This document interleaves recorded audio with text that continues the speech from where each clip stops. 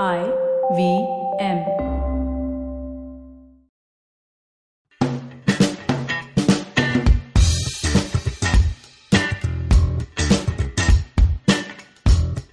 Hello and welcome to IVM Likes. I'm Priyanka Ganwani. We have Amit Doshi and Joshua Thomas in the house. How have you been? Hey, good. I'm good. We're looking forward to your recommendations. Why? Because we missed some regional recommendations in a while, man. You're going to get a Mallu film today for sure. Really? Okay. For sure. So basically something I've not seen. Which is good. But with subtitles, so you can watch it. Okay, so then it is watchable. All right, cool. Yeah, so today we're going to talk about if we ever had to be on a pop culture lent, what is something that we couldn't possibly give up. Okay. Something that we just can't not watch. Right. Okay, but before we get into that, we're going to talk about our round of recommendations, something that we watched, something that we want to tell people about this week. So Amit... Sure. All right. So, as always, I got a book, but this time I didn't get a fantasy book. I decided to get a mystery book. I decided let's switch it up a little bit because I think I've done too much fantasy recommendation generally. So the name of the book is called Stormfront by John Sanford. Funnily enough, I have also recommended a fantasy book called Stormfront on this very show before by a different author named Jim Butcher, but that is a fantasy book. This is a mystery book. Okay. This is the 6th book in a series, but it's a kind of standalone series. You don't really need to read the entire thing book by book. It's written by John Sanford, who is probably best known for a different series. It's called the Prey series. The main character of that is a detective named Lucas Davenport. That series has been ongoing for, I think, almost 30 years now. Every year there's a new book out, and that's also really good, so that's worth checking out. But Stormfront, he has a different main character. This character's name is Virgil Flowers, and he is the exact opposite, as opposite a police detective as you can get from what Lucas Davenport is. Lucas Davenport is this super rich guy who is a cop and a computer programmer at the same time, and he's this really, really hard ass who he's a serial killer hunter and extremely violent, and he's that guy. Whereas Virgil Flowers is this kind of detective who so his job is different than Lucas Davenport. Davenport's in the big city of Minneapolis. Virgil Flowers is the guy who goes around the rest of the state of Minnesota and deals with the small towns and stuff like that. So he's got more of like a folksy kind of attitude where he'll just go and talk to a bunch of different people and spread rumors and try and solve the mysteries that he's in through that. Again, not to say that it's not a serious book. It's a serious book, but it's it's a more fun kind of rambling kind of it's something like that. So Lucas Davenport sounds like such a familiar name. I feel so there have been a couple of movies with the Lucas Davenport. There was a movie with they're both TV movies, but there was one with Eric LaSalle, the dude from ER, playing Lucas Davenport, and there was one with Mark Harmon, the guy from NCIS, playing Lucas Davenport. So there have been 2 movies like that. But I think it also might just be that he's one of these iconic detective characters, right? At this point, 30 books in, every book that comes out is a #1 bestseller. it's just the way you've heard the name Hercule Poirot, or the way you've heard the name Jack Reacher, or the way you've heard the name Harry Bosch. You've probably heard Lucas Davenport in that same kind of... Pop up in some pop culture context. Exactly, in that same context, right? I doubt that you've seen either of these 2 movies because they were not that good and they didn't do well. But I feel like I've heard this name before. But I'm sure you have. It really is one of the modern iconic detectives. For my money, the 3 modern iconic detectives are Harry Bosch, Jack Reacher, and Lucas Davenport. Okay. There are others, but these 3. So Harry Bosch is by Michael Connelly. Lee Child writes Jack Reacher, and John Sanford writes Lucas Davenport. So I think these are the 3 by far most iconic current detectives. But so this story, so what I really like about this, so there's actually a book that's come out after this, which I was reading, and then after I read that, I was I want to read that book that came out last year. So I reread that book, and what I really love about this book is that there is not a single murder in it. Whoa. It is a full mystery story, and it's a wacky mystery story with the craziest characters you can imagine. So just a basic setup is this. There is a preacher in Minnesota, rural Minnesota, who basically goes to Israel every year to help out with archaeology digs and stuff like that. He apparently steals a stele, S-T-E-L-E, stele. He steals a stele from the archaeological dig and brings it back. This deal apparently has extremely detailed consequences extremely deep consequences in terms of where Jews came from versus where the Arabs came from, and how that how basically they're all the same. So it's like messed up kind of, it basically changes history in some ways, right? It changes a known history. And because of that, everybody wants to steal. So he's being pursued by the Hezbollah, he's being pursued by the Mossad, he's being pursued by, there are 2 or 3 adventurers, there's a collector, there's a museum. All these different people are trying to pursue them to try and get this deal back. But in all of this stuff, there's not a single murder. It just keeps going. And I really kind of like that. I thought that was such a, that's atypical sort of. Yeah, so generally this kind of story, there's somebody gets killed and then stuff happens and somebody else gets killed and then like that. In this, nobody dies. Well, I don't want to say nobody dies, but nobody gets killed. Okay. Yeah. Wow. It's not like you're Typical murder. It's not a murder executing mystery. It's not a murder people. mystery, yeah, exactly. It's kind of like a manhunt chase kind of this, but at the same time, he's talking to all these people and there's these hilarious characters, right? I mean, like there's this Lebanese flight student who basically has, his uncle knows somebody in Hezbollah in Turkey. And because of the fact that he's the only guy in Minneapolis who is connected, they send him out. And then this guy is just like, I don't want to be a part of Hezbollah. I just want to study my flight. And, it's like, there's all this different kind of stuff going on. And it's really, really funny. I'd highly, highly recommend it. Yeah, it sounds nice. Yeah, it's not very plotty. I mean, it would No, be it is plotty, actually very plotty. but you're not using. I like this new word. Yeah, it's a good word. It's too plotty. It's a good word. Yeah, I've used it a couple of times, but in the sense that you're following the story, but it does not it does not sort of need someone to get off the way. Yeah, exactly. To get to the next step. Exactly. That's what's so interesting here. It's like every character has this, and there are no shortcuts because you're right. I mean, like killing a character is a good shortcut to kind of removing them from the equation. There are no shortcuts here in that sense. Okay. So I really did kind of like it. I'd say that you guys should definitely read it. Cool. What is it? Stormfront? Stormfront by John Sanford. Okay. Virgil is part of the Virgil Flower series. Virgil Flowers. There are, I think, a total of 6 or 7 books in that series, all of which are really good, but this one is just like a cut above. Okay. How old are these series? 7, 8, 9 years, not that long. Yeah, so there are 6 or 7 books. I mean, Sanford writes 2 books a year. He writes one Lucas Davenport book, which comes out, I think, in June, July, and he writes one Virgil Flowers book, which comes out in November, December. Okay. Okay. I think I was reading, oh my God, he's going to give me such a bad look. 9 years ago, I was reading Chetan Bhagat. Nothing wrong with Chetan Bhagat. I read Chetan Bhagat. You should read all 5 sorts point. of... Yeah. And 3... Idiots. The book version of it. 5 point something. Something. So that one was actually not that bad. And the call center one was not that good. And after that, it's been kind of uneven. But listen, I admire what Chetan Bhagat does. I mean, at the end of it, I might not agree with him. I might think that the books are not for me. But the fact is that he brings English language to the masses. To a huge number of people who otherwise would never read. Funny we're talking about Chetan Bhagat actually, because on Valentine's Day, like 2 years ago, he had come to the Hive, and I was working at the Hive at that time. And there was a food pop-up happening, a French food pop-up, and he had come for that, and I was literally waiting, like serving him food 2 years ago to the day.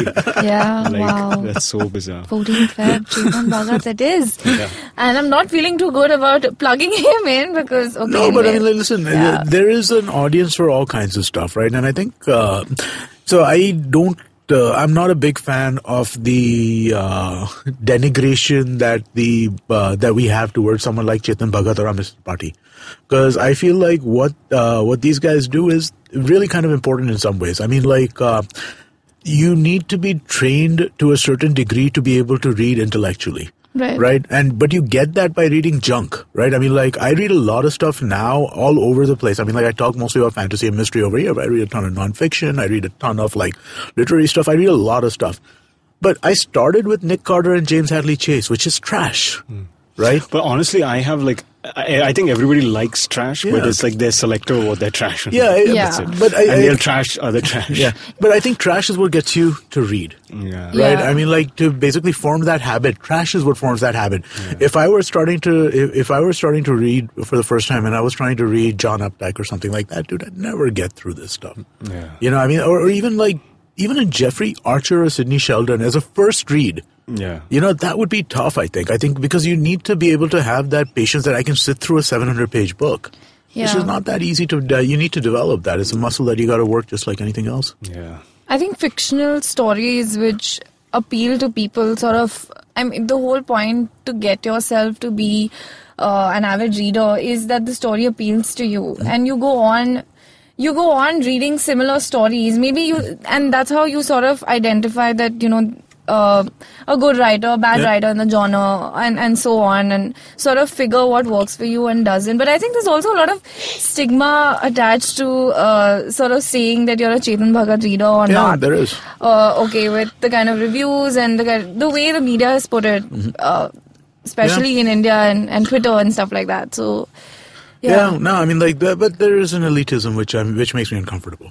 Yeah. Anyway, what do you got for us? Yeah, so what do I have? Rita on my mind, which is a series on Netflix, and it's a 2012 Danish series. Okay. And it's Danish? Danish. Oh, I thought it was made by Danish. Okay, never mind. No. Danish. Okay. As in it's from Denmark. Yes. Okay. Yes. It's basically about a single mother, and she's also a teacher. Okay. And she's a divorcee. She's had a set of bad encounters with men, relationships, and all that. And she's very real to herself. Like, she's very true to herself, right? So she's sleeping around with people's parents. In the school she teaches, with the headmaster, with someone's father, and she's, whenever someone confronts her about anything like that, she's always like, yes, I did it, and I f***ed up. But the character is really strong. Okay. She goes back to herself no matter what. She does her shit. She teaches. She's handling 3 kids. She also has an estranged relationship with her mother. Okay. And it's really nice how also she has a gay son. Okay, so then she's dealing with that, because for the longest time he was to himself because he thought his mother's problems were bigger than his, and he wouldn't talk to her about it, and the other siblings would tease him. And then they would sort of figure that, okay, yeah, this guy is gay. But when he came out to her, she was fine. She was just a little, like, she would not sit down and talk to him really, but she was okay with it because she deals with kids all the time. She deals with kids who are socially awkward. So it's a really nice series. There's lots of funny things happening. So it's more like familial, soap opera-ish, kind of like in that space, right? Lots of drama, yes. Okay, so like something like This Is Us, but Danish. But Danish. Okay. Yes, Danish. Yes. Okay. Yes.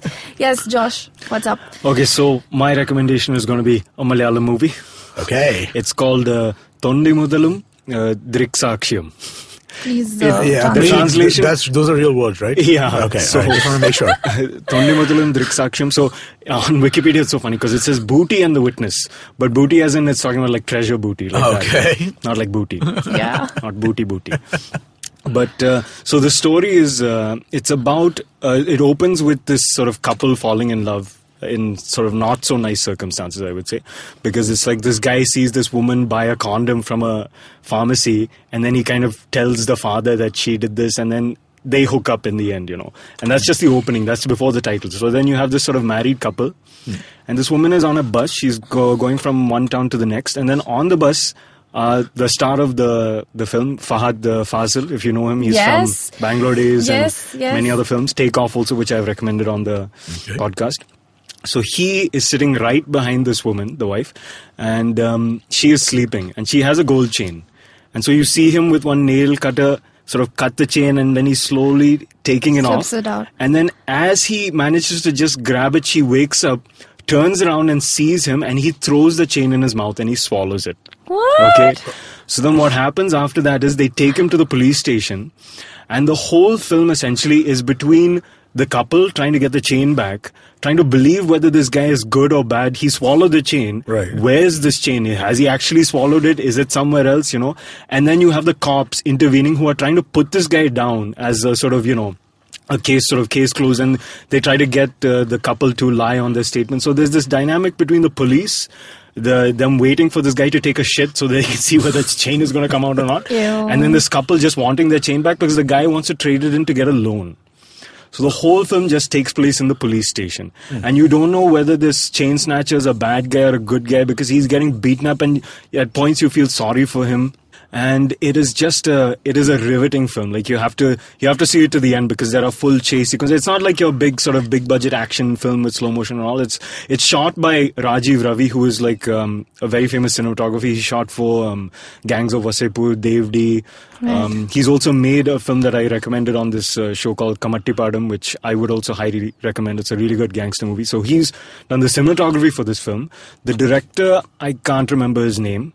The writer, his name is Samir something. But you have to see this film, because most of the film takes place in the police station, and it's just this dynamic between the police, the couple, and the chain snatcher. And what is also really interesting is the guy who plays the sub-inspector in this film is a real-life chief inspector. Okay. So they actually got a cop to play one of the roles, and it is a thrilling film. At the same time, it's quite funny, I would say. So please check it out. It's on Hotstar. Subtitles are there. It sounds really interesting. I mean, like it's one of those movies with like no definitive like moral center, right? Yeah. You kind of just like, okay, but these guys are good, but what they're doing is not so good, and it sounds exactly. And the couple are essentially caught in between the police and this chain snatcher. So you don't know who are you supposed to believe, the police? Are you supposed to believe this chain snatcher? Right. So. Yeah, I would highly recommend. It's on Hotstar.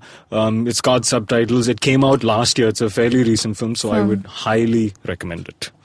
Okay, cool. So, wrapping up this round, Amit, you recommended Stormfront by John Sanford. And Josh? Tondi Muthalam Driksakshiyam. English translation? Booty and the Witness. According to Wikipedia. You won't forget that for sure. I recommended Rita, which is a series on Netflix. Okay, this was it for this section. We'll be back after the break, where we discuss what it is like to be on a pop culture lent. Stay tuned for that.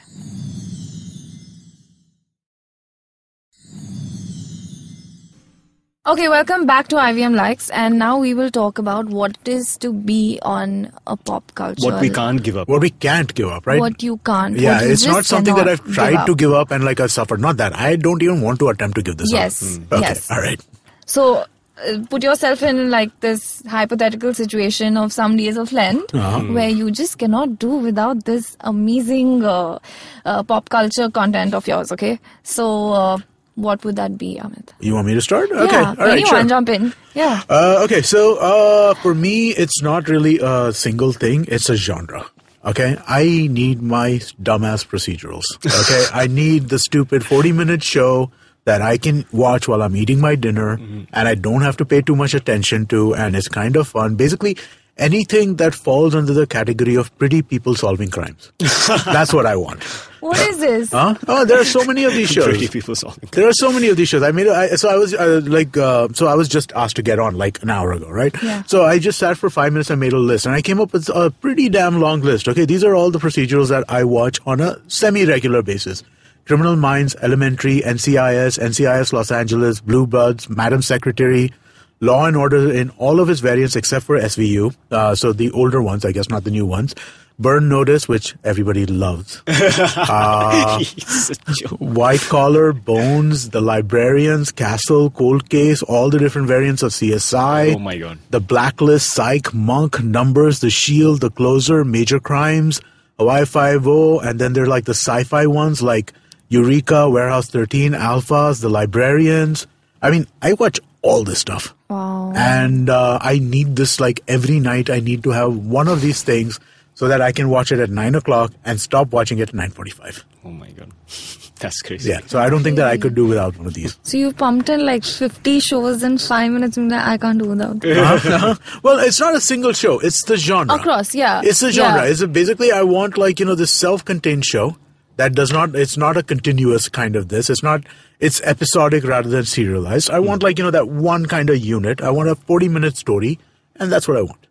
Right. Josh, what do you think you For can't do me, without? it would be these 4 sort of late night shows that happen. So there's Stephen Colbert, Late Night with Seth Meyers, Samantha Bee, Full Frontal with Samantha Bee, and there's one more. I'm going to guess Colbert, James Colbert? No. It was Stephen you Colbert. don't sound like a Tonight Show fan to me. No, I don't think so. I only watch the Trump segments, the monologues. So I watch the monologues. So my favorite Kimmel.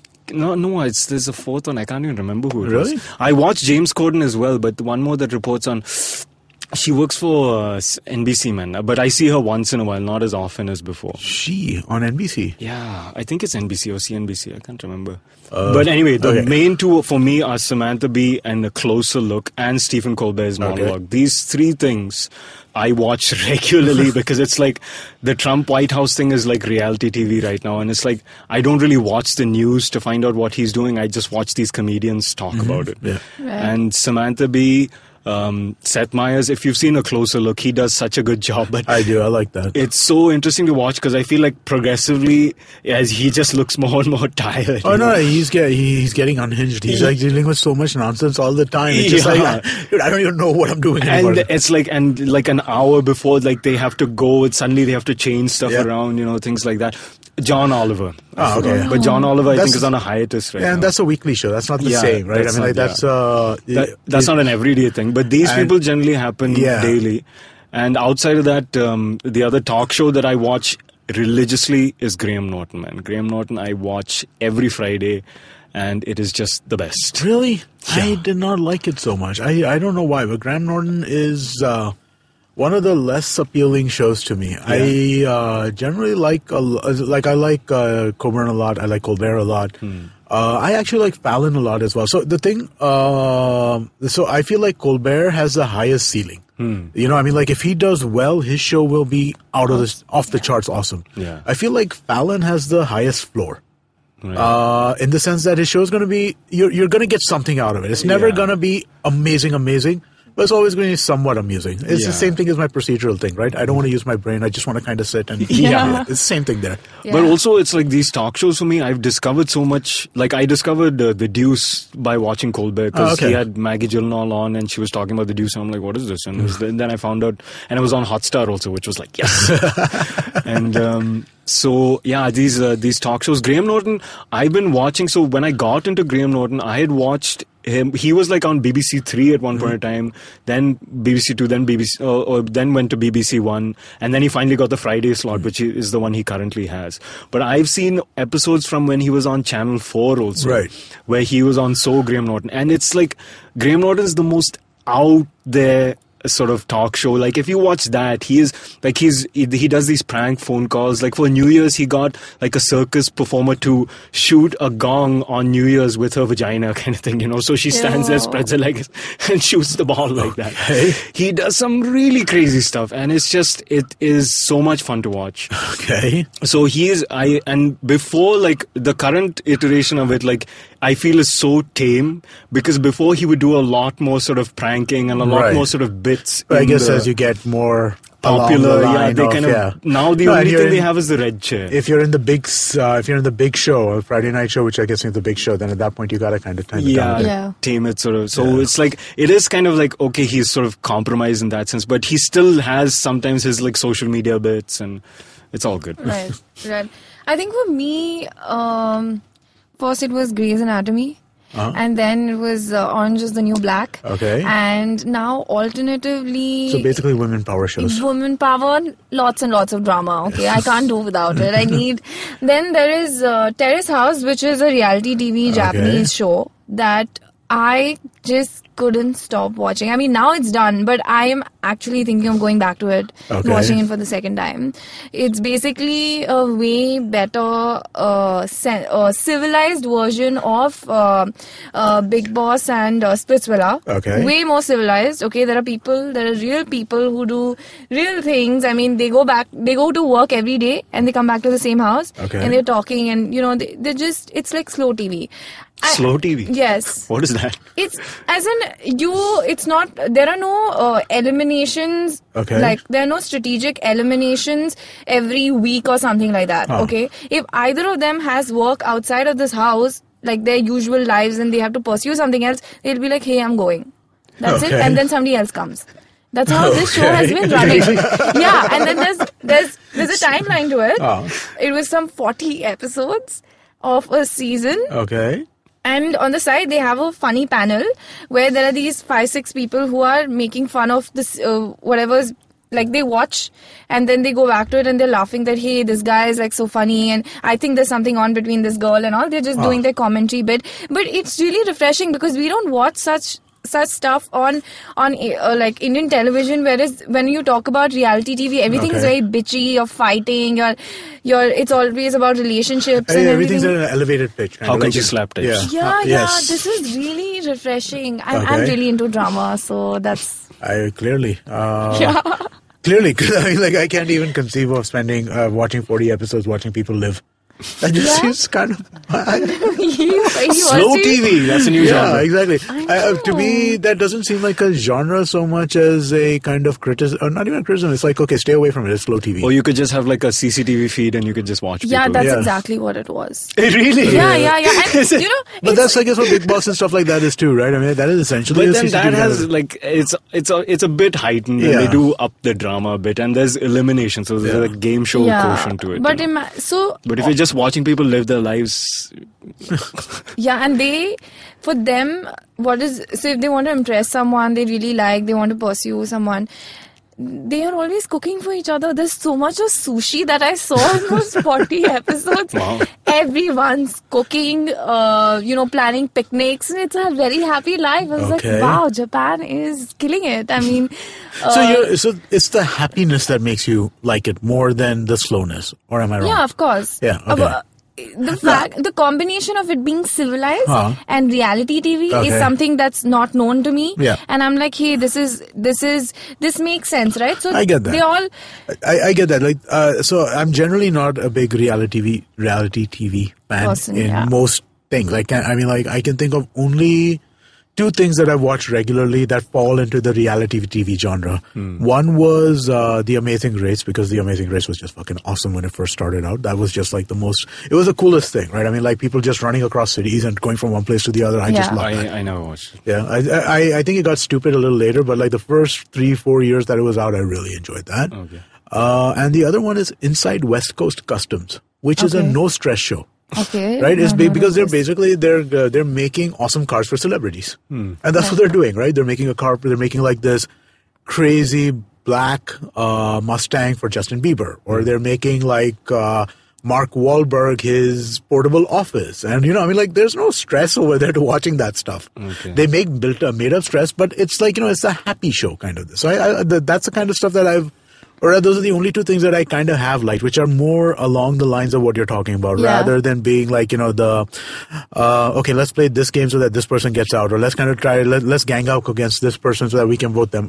More than that, it's more kind of this. I kind of do enjoy that. Yeah, that's very enforced, right? Like, I don't want to hate this person. And why is this whole contest or whatever it is, task sort of plotted so that I get into, so that you push me to have certain emotions, and then you're calling it reality TV, which is bullshit. It's manipulative. Yeah, it is extremely manipulative. So this is a great example. Even if you're not into it, it's a great way to sort of filter how reality TV is perceived all around the world, like otherwise. Okay. And as against to what we see on Indian television. So I understand your motivation behind it, but it still sounds boring. Let's see. I've pitched this to like 5 friends, and they're like, dude, we can't get through the 5th episode. I'm like, can I hide my face somewhere? But you know what? Just try it. Hey, it's what you can't give up, right? It's not what everybody else can't give up. I'm not going to give this up. I'm going to go back to this again. Okay, so this was it for this episode of IVM Likes. And if any of you guys have checked out our recommendations, please let us know what you think of them, and tweet to us at IVM Podcast. And see you next time.